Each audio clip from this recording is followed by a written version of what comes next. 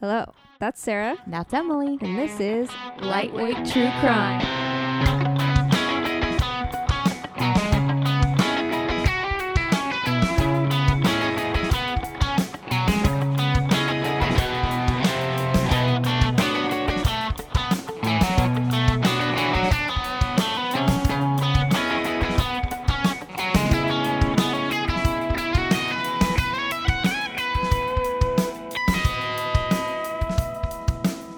That was a good one. Kind of sounded like the glasses broke. I did not, for the record. That's real good. Oh my gosh, Emily just gulped. No, it's hard because there's ice in it, so I was trying to keep the ice back. Sure. Look, it didn't go down that much. What are we drinking, Em? Tonight we are drinking Not Your Father's Root Beer. Wait, is it my father's root beer? No, it's not. Oh, it's not. It's not your Oh, father's okay. root beer. Interesting. It's my father's root beer. Oh, okay. Just kidding. The brand is not- not your father's root beer. It's not his either. And it's delicious. And this is my second. And I'm like, Oh my gosh, this is your warm. second? Oh. Well, I had like 2/3 at dinner. still. And then the ice melted and it got watered down. So I dimmed it out. So it was like second drink, like Pam in the Yeah. office. My face is so hot. Oh my gosh, I'm super into you 2 drinks in starting the podcast. Yeah. I like it a It's lot. going to be fun. Oh my gosh, that's so funny. And Ryan's drinking peanut butter flavored whiskey. Yeah, tell us about your purchase of that today and Yeah, what the guy so told you. I went to buy the Not Your Father's Root Beer at Bevmo, and this tiny little, 50 milliliter, just like the tiny little shot glass airplane bottles of this screwball peanut butter whiskey was sitting at the register. And I was like, Ryan loves peanut butter. Ryan loves whiskey. Gonna buy it. And the guy who was like ringing me up was like, oh man, this stuff is like gonna get you messed up. And I was like, obviously just buying one little thing, but like I don't think he was saying this little bottle is gonna get Sure. you messed up. But he was like, oh, it's so good. You can drink so much of it and not know like how drunk you're getting. And I was like, oh, my husband loves peanut butter. And he was like, this is what you do. You mix it with some vanilla ice cream, or you mix it with some grape soda, and then it becomes a PB&J. And then he was like, wait, no. You go get a Reese's McFlurry from McDonald's. This guy, And that sounds like the best. he drinks this every night. Yeah, I think so. Although he did also say that he drank an entire 6-pack of Not Your Father's Root Beer once. Wow, he was really selling the items Yeah. you were there with I today. was already buying them. I was like, guy, you don't It's need, like, are you don't on need to do commission? this. Like, what's Yeah. happening here? So Ryan will give us an update of what he thinks about Ew, it. It smells like peanut butter. Hold on, let me smell it. Yeah, it smells like chemically peanut butter. Oh my gosh, Emily just put a little bit on her tongue. Good thing you two are married. It tastes like peanut butter. So we'll have But Ryan. like, it tastes like peanut butter flavored nail polish remover. Yeah, not into that. We'll have Ryan give us. Oh, shite. My computer Sarah just dropped her computer. Whoops, we're good. We'll have Ryan give us an update of what he thinks about it. Halftime. Yeah, At halftime of the halftime. podcast. Halftime. There's Ryan, put it over ice. Why did you just drink it right out of the bottle? You're not giving. He's looking.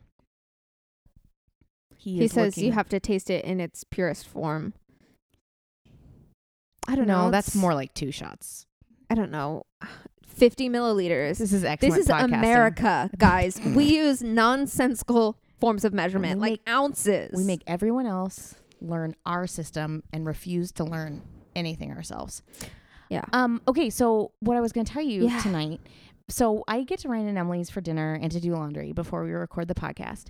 And Emily and I basically don't talk to each other in the couple of hours that takes. It's true. Because we're trying to save all of our good content for the podcast. So what I was going to tell you is 100% not true crime related, but I knew you'd But enjoy fun. it. So last night I was going to have dinner with my friend in LA. Let's call him Dan.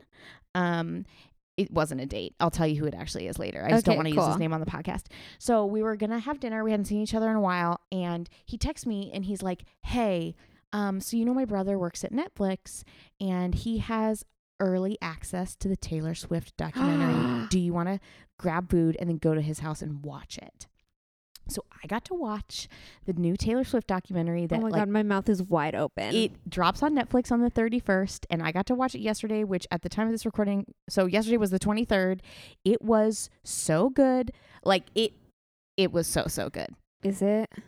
It's an hour and a half. Tay gets political. You Oh, get to see the nitty gritty. dang. Like real political or like reputation political? Like, is it like she gets into like politics or she gets into like... Both. Okay. But mostly politics. Like, she doesn't spend too much time on the Kanye thing. Like, it's acknowledged and talked about, but not like ad nauseum. And also it was weird because obviously a lot of it was talking about the highlights of her career and the years that they happened. And it was funny when the clip came on of Kanye coming up at the VMAs and being like, Beyonce had one of the greatest videos of all time. I was remembering like, oh yes, I was in a like a night Bible class. Like, I remember like getting out of that class and like seeing that on my Twitter. Because I'm also like, Taylor's just like a few months older than I am. So I'm like, oh, I was that age too in this year. Anyway, it was phenomenal. I was super into it. And I was so excited that I got to see it. Because it's just now like showing at Sundance. Anyway, so get you a friend who seriously works at Netflix. It was great. Do I know this Dan person? I actually don't know if you do. Ryan probably knows who he is. It's a friend of mine that I grew up with who is also down here now. I don't know. Anyway, but yeah, it was pretty cool. So I was up too late last night in Echo Park watching that. Nice. It's not how I saw my night turning out. But I was also like in a house of gay men watching this with them. I was the only lady there. So they probably loved it more than you did. They 100% loved it more than I did. But I also like started my period while I was there. And I like was just laughing to myself. Like, nothing in this house is made for the female body. Nope. But it's fine. I had tampons in my purse. Oh, good. But yeah, so that's the story. That's the story I wanted to tell you. Speaking of periods, though. Oh, yeah. The first sponsor that I want is Thinx. Oh, tell us. You have the underwear, yeah? I do. Tell us That's about all them. I use now. It's the best. So if you don't know what Thinx is, sorry, TMI, you just bleed into your underwear. Well, you wear stuff, right? It's just as like a backup, or you just straight up bleed into your underwear? Straight up bleed into the underwear. This is such good podcasting content. It really is. Wow. So I get the like super extra heavy duty ones because I'm really more glad. TMI. Hey, got it. Half the vagina and a heavy flow. Half the planet has a period. It's true. I think a little bit more than half. Isn't it supposed to be like 51%? Probably. That's why I can't find a man, because there's more of us than there are of them. It's not half the world, Ryan says. Anyway, okay, but thanks. Actually, that would probably save you and I both a bundle if we could get them to sponsor us. Thanks if you're listening. Fantastic. Shoot us up. Hit us up. Hit us up where? Oh, on internets. What are our handles there on the internet? On Instagram, our handle is at Lightweight True Crime, and our Gmail is lwtruecrime@gmail.com. Fantastic. So yeah, hit us up there. Thanks. This is the podcast, Lightweight True Crime, where two girls share a drink and a story. Yeah. Our drink for the evening, as we've said, is Not Your Father's Root Beer. It's delightful. And do you have a story? I do have a story to share with you. Are we ready for this? Okay, that's We now have transition music. Brought to you by yours truly. Okay, Emily. Here's a story I have to tell you. I'm a little bummed that I'm going first, even though it's best for our, like, thematically. Oh my gosh, why am I bleeding? Uh-oh. Ryan just said, thanks. It's from my wrist, though. I think I must have, like... Oh, when you like, dropped your computer or something? Wow, this is really off to a good start. Okay. Ryan, go get our Band-Aid. They're on the bathroom maybe counter. I do need a Band-Aid. Thank you. We have fun Valentine's ones. Cool. So. I'm really glad. Do you guys have fun Valentine's Day plans? No. I don't really do Valentine's Day. Yeah, I've never done it, even in the years where I've been in a relationship. It's also 2 days after my birthday, so I'm still in that, like, birthday glow. So, yeah. I'm not like, I hate Valentine's Day. It's so consumeristic. It's just like, eh. Yeah, I don't have, like, strong feelings about it one way or the other. I have loved, though, in the years I wasn't in a relationship, going out with my girlfriends on Valentine's Day. That's honestly been the best part. Oh, thanks, Dad. Ryan, I think you have to put it on me because I am holding a microphone. What a good dad. He is. He made us dinner tonight. He did. He made us some grilled cheeses. And now he's putting a Valentine's Day Band-Aid on my wrist. Oh, my gosh. Thank you, Dad. Such a good father. Thanks, Dad. Okay. I'm going to tell you a true crime story. So I was saying I'm kind of bummed that I'm going first because you're clearly like too lit to quit right now. So I'm so lit. I'm hoping that stays. So I might fall asleep if your story's boring. Emily, don't talk to me like that. It's going to be great. Okay. I'm going to tell you the story of Kimberly Alice King. So in September of 1979, 12-year-old Kimberly Alice King was visiting her grandparents in Warren, Michigan. It was also super close to where she grew up. Cool. On the night of the 15th, so September 15th, she slept over at her friend Annie's house, who lived just across the street from her grandparents. So totally normal occurrence. At 11 p.m., her older sister Connie got a phone call from her. And it was Kimberly saying that she had snuck out of her friend's home and was calling from a payphone that was within walking distance of her friend's house. Kimberly said that she had snuck out of Annie's house through a bedroom window. Did you say how old she was? 12. Okay. So this was not totally out of character. Kimberly had been known to sneak out at night, but always returned home. Mm-hmm. So yeah, it's a weird thing, but also something she had done before. Yeah. Probably just because like it felt dangerous and she was becoming a preteen and like didn't want people telling her what to do, or some reason that we're not aware of. Anyway, so Connie, her older sister, who she had called on the payphone, she was like, "It's way too late for you to be outside, especially by yourself. You need to go back to Annie's house right away." And that was the last time anybody ever heard from Kimberly King. No. So the next day, Kimberly's family reports her missing because, even though she had snuck out before, she had always come back and had never let them worry like this before. And was the rest of the family visiting the grandparents? I think it was like they lived in a nearby town, but she was the only one visiting her grandparents. So they report her missing, but there are very few leads to go off of. Investigators didn't even know where to find the payphone Kimberly allegedly used to call Connie. She had told her sister she was super close to her grandparents in Annie's neighborhood, but one witness said that he had seen a girl matching Kimberly's description using a payphone several miles away from that neighborhood. Interesting. Yeah. So because she'd been known to stay out all night before, her case was originally classified as a possible runaway, our favorite thing. But in this case, it's like logical that they did that. Totally. And I guess she had two older sisters. Like one of her older sisters actually had run away one time. So it's not, it wasn't out of the question. Yeah. So, but however, as time went on, investigators assumed she had not gone missing by her own choice. With current day Warren Police Department Detective Ken Marsh saying, "Initially, from what I could tell, the detective assigned the case thought she was a typical runaway and we would be back in a couple of days. But obviously she met up with foul play because we never heard from her again." So in the first few years after Kimberly went missing, police had multiple false sightings of a girl who was the same age and looked like Kimberly. The girl hung out at the same places, and according to Detective Marsh, eerily looked like Kim. Oh, so all these people are reporting same girl. All these people are like, we've seen Kimberly, but they're all reporting this the same one girl who's not Kimberly. Who's not her. So that's eerie. It gets to this point where the girl comes to the precinct to be photographed and to like officially confirm that she is not Kimberly King. Yeah. So with nothing else to go on, her disappearance eventually becomes a cold case, but her family never gives up looking for her, and her sister is kept in contact with her friends, with Kimberly's friends, hoping that one day they would unearth something that would lead them to where she was. Yeah. So as time went on, authorities theorized that Kimberly may have been a victim of a serial killer who targeted children in Oakland County, Michigan. What? Where Warren, Michigan is, right? So this killer that I don't think police nicknamed him this, probably the media did. Sorry, burping the root beer. They nicknamed him the babysitter because he bathed and fed the children prior to their deaths. Brian's like, what? So, and this serial killer is believed to be responsible for the abductions and murders of 2 boys and 2 girls in 1976 and 1977 in the same area where Kimberly was last seen. However, the difference being that victims of the babysitter were left out in plain sight, where their bodies were easily found, while Kimberly's remains have never been found. Yeah.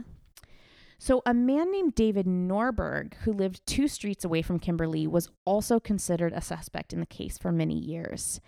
He was killed in a car crash in 1981, only a few years after Kimberly went missing. But after his death, jewelry allegedly belonging to several of the Oakland County child victims was found among his belongings. Right? I've never heard of this guy. Isn't this bananas? So wait, it gets weirder. So he's initially a suspect in Kimberly's disappearance and in the Oakland County kids' murders, which we're not sure are connected or not. He dies, and they find all this jewelry allegedly belonging to them, which part of me is like, kids have jewelry, but I don't know. Maybe maybe they wore crosses. I don't know. I wore a purity ring, you know? There you go. Sure. So after they find the jewelry, they exhume Norberg's body to compare his DNA. Well, actually, maybe it wasn't even the jewelry because DNA wouldn't be a thing till like late 90s. Yeah. But they exhume his body to compare his DNA to a strand of hair found on one of the Oakland County victims, only for the police to then tell the public that it wasn't a match. Which doesn't mean he wasn't the killer. It just means that hair on that kid's body wasn't his, right? So despite this, they didn't rule David Norberg out as a suspect for Kimberly's case or the Oakland child murders. Then in 2018, right? I'm not going to try and do the math, but a long time after Kimberly disappears, authorities announced that a man named Arthur Ream was a possible suspect in Kimberly's case and in the disappearance of 4 to 6 other young women in the area. Not the Oakland County child victims. I think there's some overlap. Okay. So, but I'll tell you why. Okay. So Arthur Ream had been sentenced to life in prison without parole in 2008 for the rape and murder of 13-year-old Cynthia Zarzicki. Zarzicki. Hard to say. So he was sentenced to life in prison in 2008 for the murder and rape of this 13-year-old girl who she had disappeared in 1986 and at the time was dating his 13-year-old son. Oh. So when he was convicted of Cynthia's murder, he was already serving a 15-year sentence for sexual assault. So this guy's bad news. He's already in prison when he's convicted of killing his son's girlfriend. Wait, so he killed his son's girlfriend, then got convicted for something else, and then... Because that girl was killed in 86, and he wasn't convicted for her murder until 2008. Oh, yeah. So he was in prison in the meantime. Oh, my gosh. So Arthur Ream led authorities to Cynthia's remains in 2008, which is part of the reason why they know that he killed her. And then in 2018, after police got wind that he had been telling his cellmates that he was a serial killer, the police began digging in the area where he had led them to Cindy's body, expecting to find the bodies of the other missing girls there. They were like super sure. Yeah. Oh, he's talking about this. This is where he dumped a body once before. There's like probably more. This is it. We're going to find them. However, no other human remains were located in that area, and the digging stopped after 1 week. Oh my gosh. How much were they even able to dig in 1 week? I don't know. But there was tons of like crazy photos and news articles because people were like, oh my gosh, they're going to find Kimberly King. They're going to find these other girls. Like, this is it. And so I don't know how much you can do in a week, but it stopped after a week. So that's in 2018. Then in August 2019, for a reason not released to the public, police resumed digging in Macomb Township, which is the area where he had buried Cindy. Police announced that they had found, quote, items, end quote, that they were sending to the crime lab, but declined to give any more information. So we don't know why they started a year later after they didn't find anything. We don't know what they found. We don't know what they found. What it means. Well, it's not been very long, since August 2019. Yeah. So Kimberly Alice King's grandmother died in 1995, the one she had been visiting. But prior to her death, she'd purchased a cemetery plot for her granddaughter next to hers, hoping that she would be reunited with her granddaughter one way or another. Oh, that breaks my heart. Yeah. Kimberly's 2 sisters still hope she may be located, but to this day, her body has never been found and the case remains unsolved. And that is the story of the disappearance of Kimberly Alice King. That's nuts. Isn't that wild? I had no idea that you were going to link it to the Oakland County child murders. Are you aware? Was that Yeah. something you knew about? Okay, see, I didn't know about that. That just like, it's not one of the cases that's like always, you know, on the top of my list. Sure. But it's something that like I've heard enough about that like I feel like I know a lot of the important details. Yeah. And I saw that you had a Post-it note at one point for the Snow Children on Hulu. What? Maybe it wasn't your Post-it note. In what world are you looking at my Post-it notes? I think you left it at our house. No, that must have been your other friend who writes down things about true crime because I don't even know who the Snow Children are. It's a show on Hulu. Yeah, you've got some weird friends. Yeah. Well, this has been Awkward Corner. I thought you meant like Post-it notes on my computer and be like, Emily, stop snooping on my computer. Oh, yeah. Not like the application Post-it notes, like a real Post-it note. I also didn't write a Post-it note about that, but then I don't know. Mystery. All right. Anyways. Tell me a story. So this is the murder of Pearl Bryan. Okay. So in 1893, this is way back. Scott Jackson is visiting his mother in Greencastle, Indiana, when he is introduced to a 19-year-old girl named Pearl Bryan. Pearl was the youngest of 12 children in the Bryan family, which is like nuts that you can have 12 children. But then again, it was 18. The 18, Ain't whatever. no such thing as the pill. Exactly. And Pearl was described as having the almost flawless complexion of an unspoiled country girl. We all know like what me. that means. Me? Yep. Yeah. Yeah, just like you. And they start dating, and they're kind of doing long distance because Scott is attending dental school in Cincinnati. And then sometime in the winter, between December 1895 and January 1896, Pearl discovers that she's pregnant, which it's the 1890s, super sketchy to like be unwed and pregnant. Everyone disapproves of it. So Pearl confides in her second cousin, Will Woods, who happens to be a friend of Scott's. And so Will writes a letter to Scott saying, "Hey, my cousin's pregnant." And Scott writes back saying, "Tell the girl to come to Cincinnati." So Pearl, it's some places say Pearl thought that this meant that he was going to marry her. Some places thought that this meant he was going to pay for her to have an abortion. So either way, she packs a bag and she tells her parents that she's going to go visit some friends in Indianapolis, but she actually goes to Cincinnati. So on January 28th of 1896, she arrives in Cincinnati. And 2 days later, so January 30th, a body is found on a farm in Fort Thompson, Kentucky, which is just across the Ohio River from Cincinnati. And the body was found in like some bushes. And so a boy who worked on the farm came across the body and then ran and went to go get the police. And so when the police came and they go to they touch the body and move it around because it's the 1800s, there's no like DNA or anything. They notice that there's no head. Oh. So yikes. The crime scene is like covered in blood. There's lots of leaves, lots of bushes that are just covered in blood.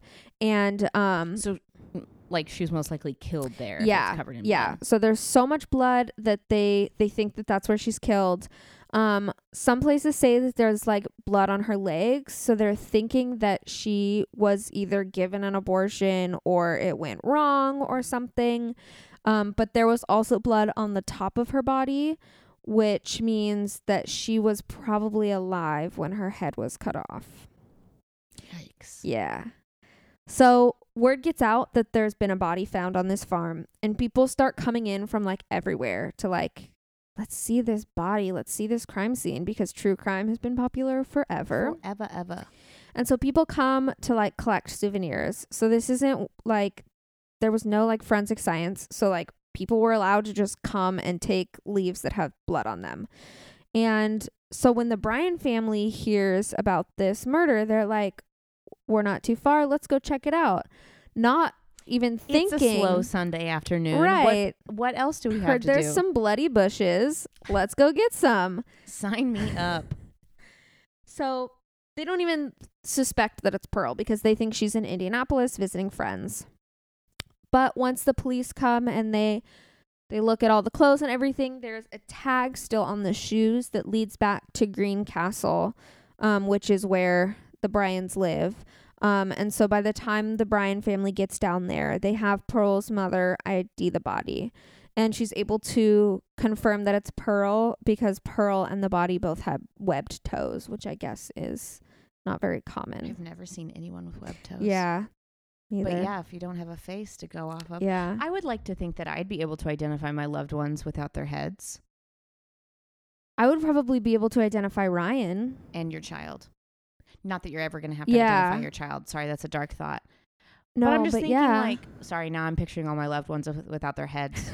And I'm trying to think, I feel like I'd know. Yeah. Like I'd know their hands. I'd know Yeah. their legs. I'd know their feet. Like my close Yeah. people. Yeah.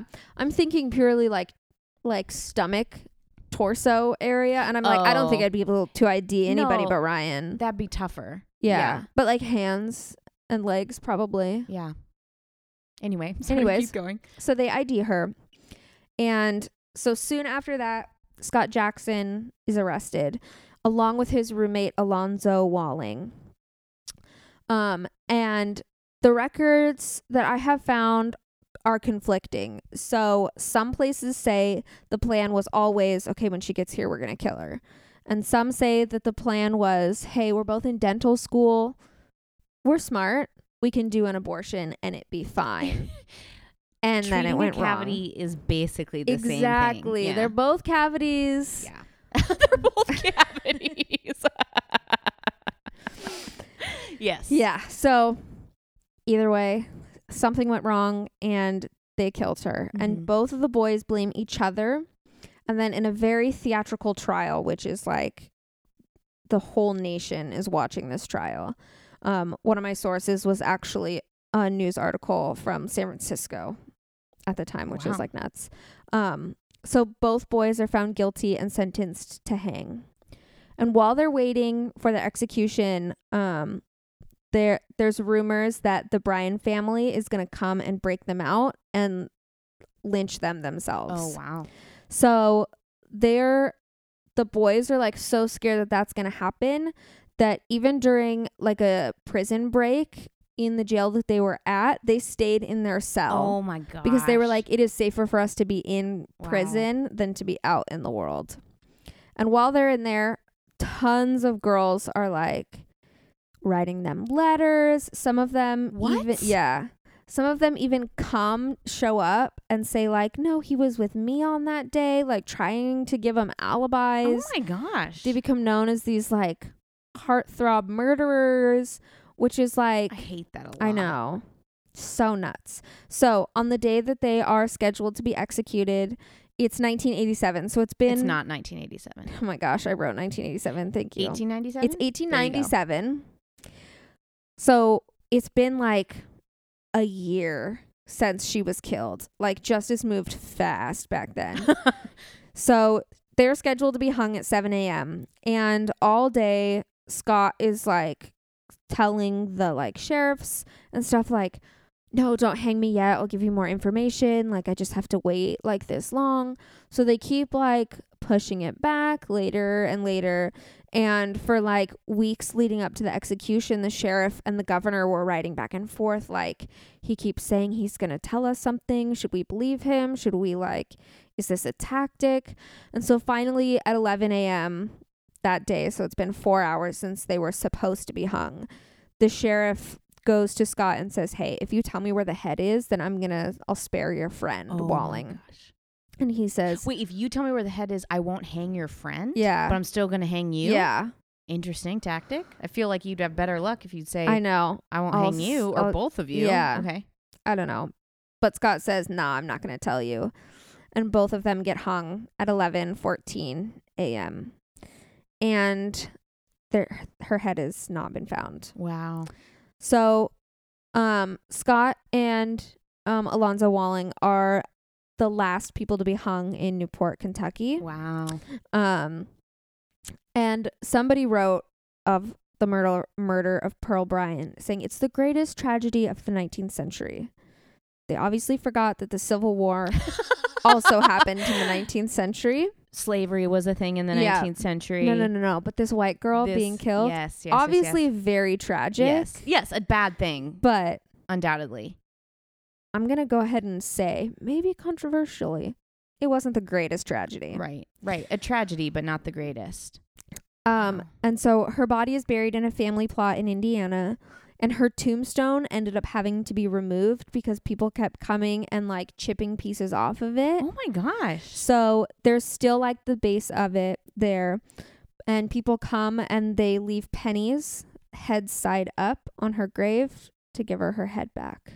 I don't know whether that's precious or really, really weird. I think it's kind of both. Yeah. Like, who is the first person that was like, I know? I'm going to give her a head. Right. Wow. Yeah.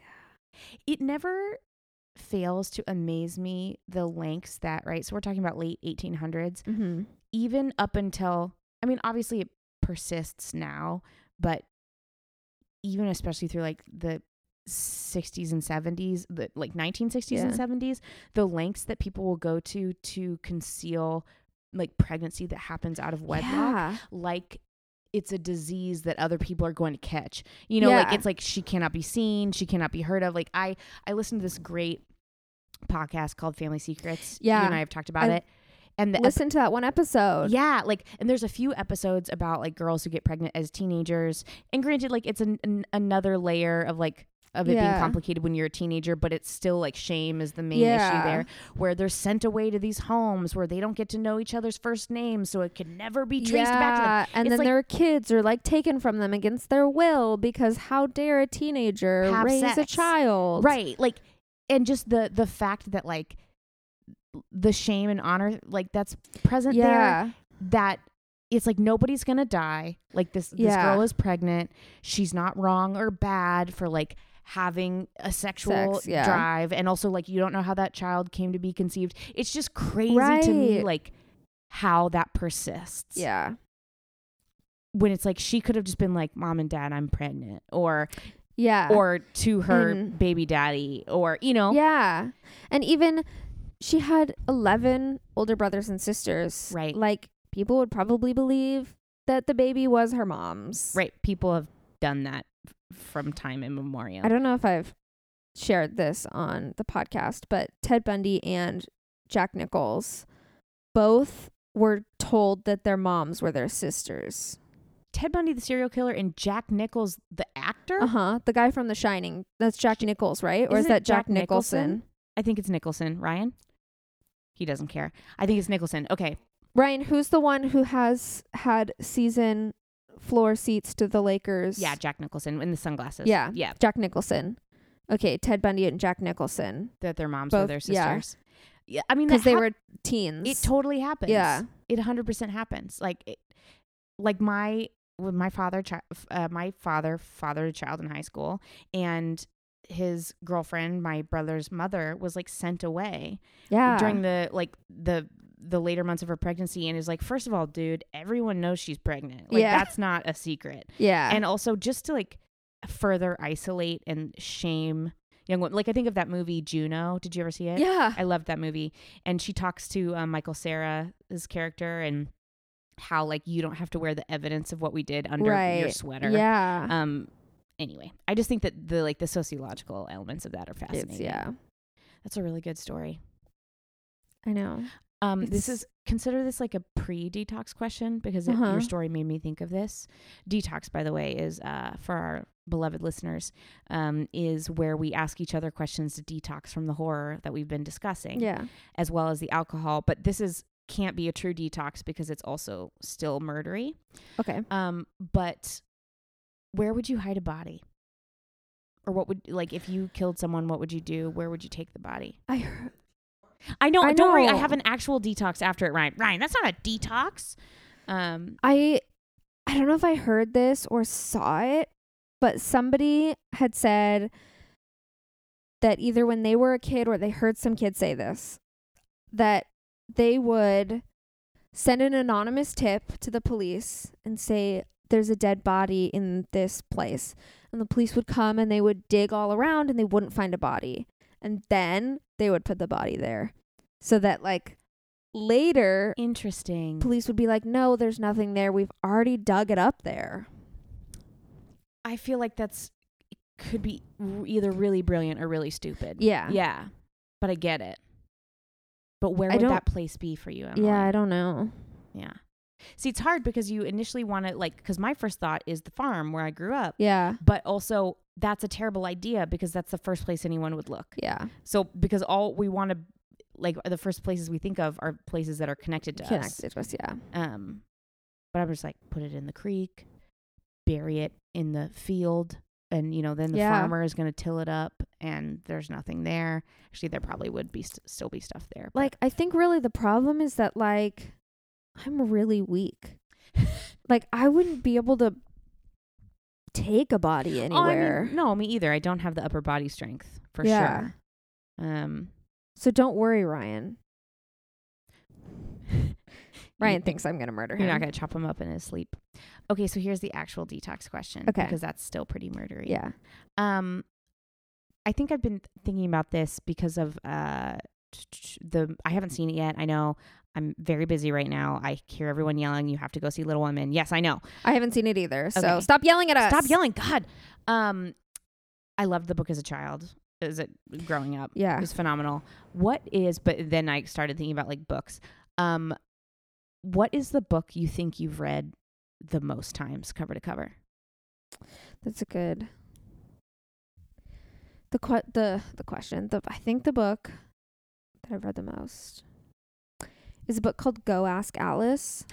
Yes. Yeah, it's really good. So for those who don't know, it's a journal from a real person in like the 60s and 70s, a teenage girl who like it starts out, she's just this normal teenage girl and then at a party gets slipped LSD and just spirals into all kinds of drugs and mental health issues. And so it's the real journal. You don't know whose it is. It's all anonymous. But it's really good. And it's really like, it's a really easy read because it's like, it's in like journal form. So it's not like long chapters. It's like how you would write a journal. And it's like each like chapter is pretty short. So I think so. Do you remember how old you were the first time you read it? I think I was in high school. Yeah. And what about it like made you keep coming back to it? I think it's just so interesting that it's like you're in the mind of a real person who's struggling with so much, and like you can just see the like pure humanity in like so many times she tries to like get clean and make things right, and then like meets a boy who then brings her back into drugs, or meets a friend who brings her back into drugs, or like a bully like says something mean to her and she just spirals out again. And so it's like it's so relatable because she's just so human and so honest in it too, because obviously like it's her diary. She wasn't thinking anyone was gonna read it. Yeah. Which I feel like might be an invasion of privacy. But I know that it was like her parents who were like, we want to publish this to help other people. Yeah Absolutely. Yeah, I've read it once. It's not super fresh in my mind, but I do remember reading it in high school. That is a really good book. I have a copy because I lent my friend a copy. I don't remember who it was, but I lent my friend a copy and then she lost it. And so then I found a copy at like this used bookstore and it has like all tons of notes in Korean in it. Oh, interesting. And then my friend found my copy, so now I have two copies. One has notes in Korean. That's awesome. Yeah. Now you got to find somebody who speaks Korean to I translate know. the notes for you. Yeah. That's hilarious. How about you?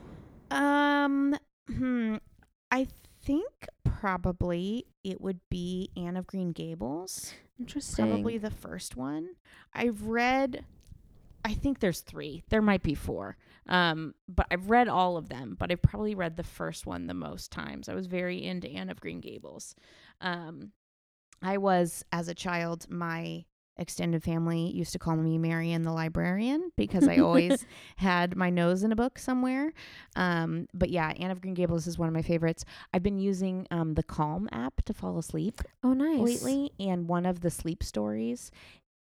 What did I say? LeBron. Oh yes, LeBron does have a session on the Calm app. Oh, nice. I have not done it though. He doesn't do a sleep story. I think he talks about like training your mind or something. And I'm like, listen, Makes LeBron, sense. I clearly know everything there is to know about fitness and sports. I don't need you telling we me don't need anything.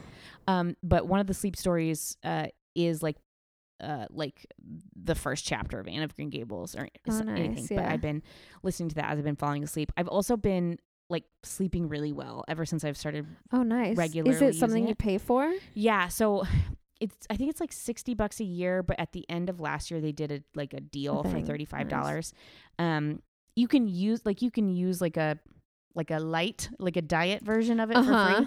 But the full version is so great. Like different like meditations to help you fall asleep or to help soothe anxiety and then sleep stories. 'Cause I have like gotten into the terrible habit of falling asleep to the TV, which is really bad for you. And then I always wake up a bunch during the night and I can't fall back to sleep. They have specific meditations for like, so you've woken up in the middle of the night. Let us go calmly back to dreamland. Like, oh my gosh, it's been really, really good for me. So that Anne of Green Gables Nice. is the answer, but then I like got off on my Calm app. Yeah.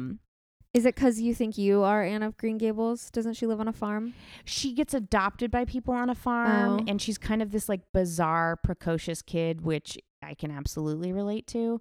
And just like the way she talks about the world and like dreams about things. So yes, Anne of Green Gables, also like Calm app sponsor us. So that way we could all have memberships and not have to pay for anything. I fall asleep when Ryan's not here. I fall asleep to the podcast Lore. Why on God's good earth would you fall asleep to that podcast? Aaron Mahnke is such a good storyteller. Yeah. And the way he tells stories and the music in the background is just like so comforting. There's one episode though when Ryan was gone. I don't think he was gone. I think it was last weekend when he was at NAMM, the music convention. Follow at Gear Fever. Yeah, follow at Gear Fever. So he just wasn't home yet. And I just put a random episode on and started listening and then like realized what it was. And it was all about like parasites and stuff. And I was like, yeah, I can't fall asleep to this one. So I like had to put a different one on. I try to pick the ones that are like not like Typhoid Mary and like ghosts and stuff. But Aaron Mahnke's voice is just so soothing. There's a sleep story that Matthew McConaughey reads. There's another one that Nick Offerman, Ron Swanson from Parks and Recreation. I can't imagine that would be soothing. It weirdly is. He's telling the story of the Three Little Pigs and the Big Bad Wolf. But they're always like sleep story edited, so it's like the Big Bad Wolf learns mindfulness or like it's great. So yeah, maybe trade that from your parasite talks that you're listening to fall asleep. No, we usually fall asleep to How I Met Your Mother or Sports Center. Him. Yeah. Because we used to fall asleep to Friends. Right. And now it's not on Netflix. And now it's not on Netflix. Bum City. Yeah. So don't forget to listen, rate, review, subscribe. We got our first, people have given us stars and whatnot, but we got our first word review. I know. Shout out to Angelica Heine. Follow us on Instagram. Send us some story ideas or some detox questions to our Gmail. Remind me what that is again. lwtruecrime@gmail.com. lwtruecrime@gmail.com. And that has been another episode. Now she's just repeating me. Okay. Seriously though. Cheers.